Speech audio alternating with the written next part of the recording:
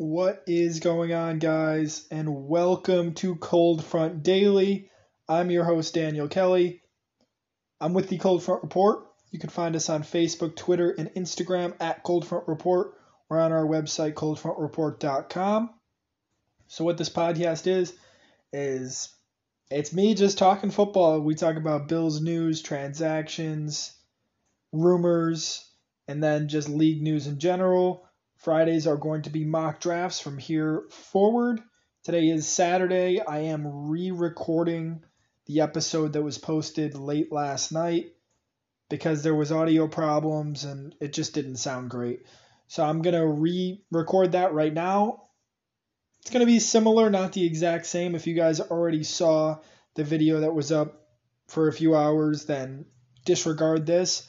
But what we're going to do is we're going to go over Daniel Jermiah, an NFL analyst, and we're going to go through his top 10 mock draft, and then we're going to skip to number 30 and see what he has for the Buffalo Bills, which is obviously the team that we focus on the most here on the Cold Front Daily podcast.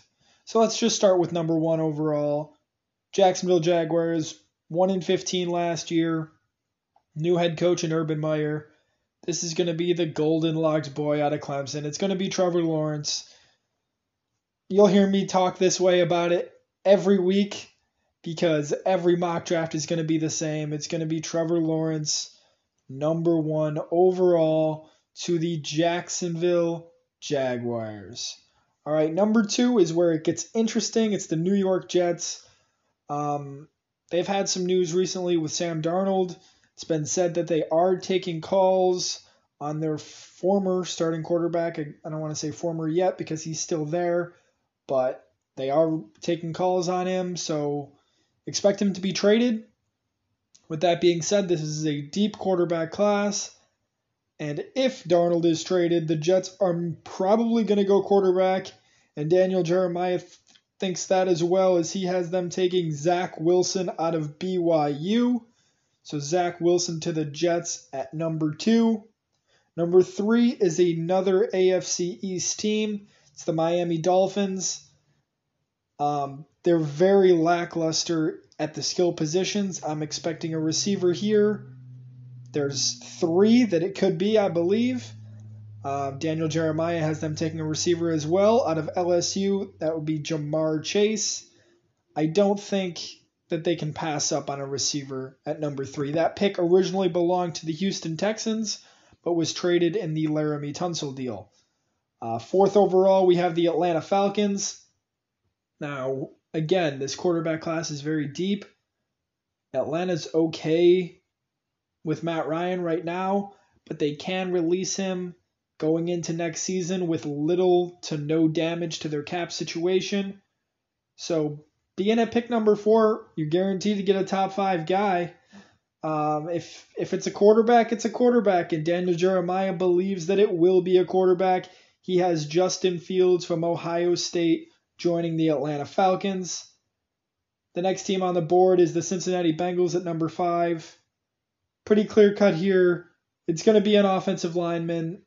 Burrow went down with an ACL last year, and that led to the Bengals now having the number 1 overall pick last year and the number 5 overall pick this year. Daniel Jeremiah mocks Penei Sewell out of Oregon to the Cincinnati Bengals.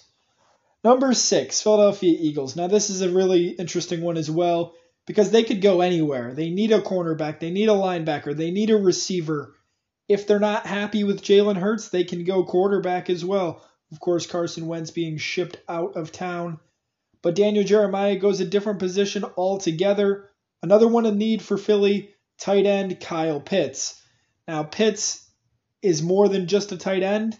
He is a weapon, and the Eagles had a weapon for a long time in Zach Ertz, but it's said that with his contract, I believe he's going to be traded or released in the near future.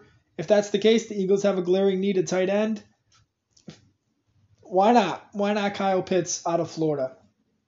Number 7 overall, Detroit Lions. Micah Parsons out of Penn State is what Daniel Jeremiah mocks. I think it's a little high for a guy like Parsons, who I don't know exactly where he's going to fit in the NFL. I don't know if he's going to be a Mike linebacker, if he's going to be an outside guy.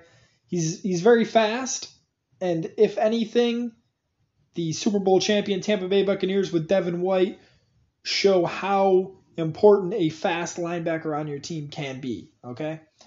Number 8 overall, we have the Carolina Panthers, and this is another quarterback from Daniel Jeremiah here. It's Trey Lance out of North Dakota State. Now, Carolina's at an interesting spot because they're at 8th overall in the draft. They have Teddy Bridgewater, who is a bridge quarterback, a great name for a bridge quarterback. I don't know if they're looking to move up. I don't know who they have their eye on. If this happens and they can stay at 8 and get Trey Lance, I think they'd be more than happy. But they may have to move up the board if they're looking to go quarterback. Number 9 overall, we have the Denver Broncos selecting a cornerback. It's Caleb Farley out of Virginia Tech. Denver is desperate at the cornerback position. They released A.J. Boye, so Farley would probably come in and start at the number 1 spot on the cornerback depth chart. And at number 10 overall, the Dallas Cowboys, another cornerback here, Patrick Surtain out of Alabama, to team up with former teammate Trayvon Diggs. This is another interesting spot, the Cowboys, because if Dak Prescott is not retained or franchise tagged by the deadline, this could be a spot for a quarterback. Maybe they're looking to move up as well. Guys, with mock drafts, they're never clear cut. They're never exactly the same. That's why we're going to go through a different one each week and compare and see how the projections look. But remember, these are just projections. These are not clear cut. This isn't exactly what is going to happen. And when one domino falls, other ones fall as well. So at number 30, Daniel Jeremiah has the Buffalo Bills selecting Azeez Ojulari out of Georgia. He is a defensive end. Buffalo did lose out on the sweepstakes for J.J. Watt when he decided to sign with the Cardinals on a massive deal. I don't think Buffalo was going to pay that much for a aging defensive lineman, even though he is a 3-time Defensive Player of the Year, even though he's a huge name in the NFL. I don't think Buffalo was in on that.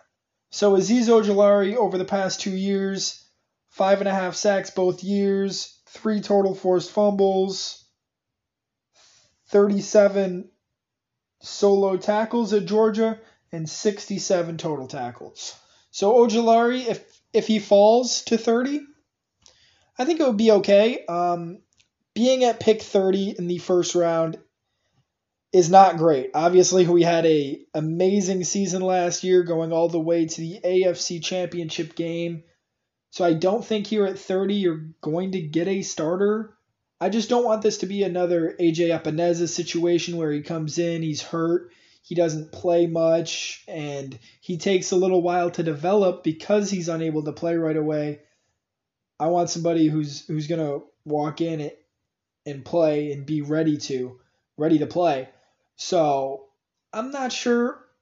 Ojulari, if he's there, sure, why not? Don't expect the Bills to move up in the draft, guys. It's not gonna happen. It's really just not. I would see them moving back, if anything, and getting more assets for future drafts.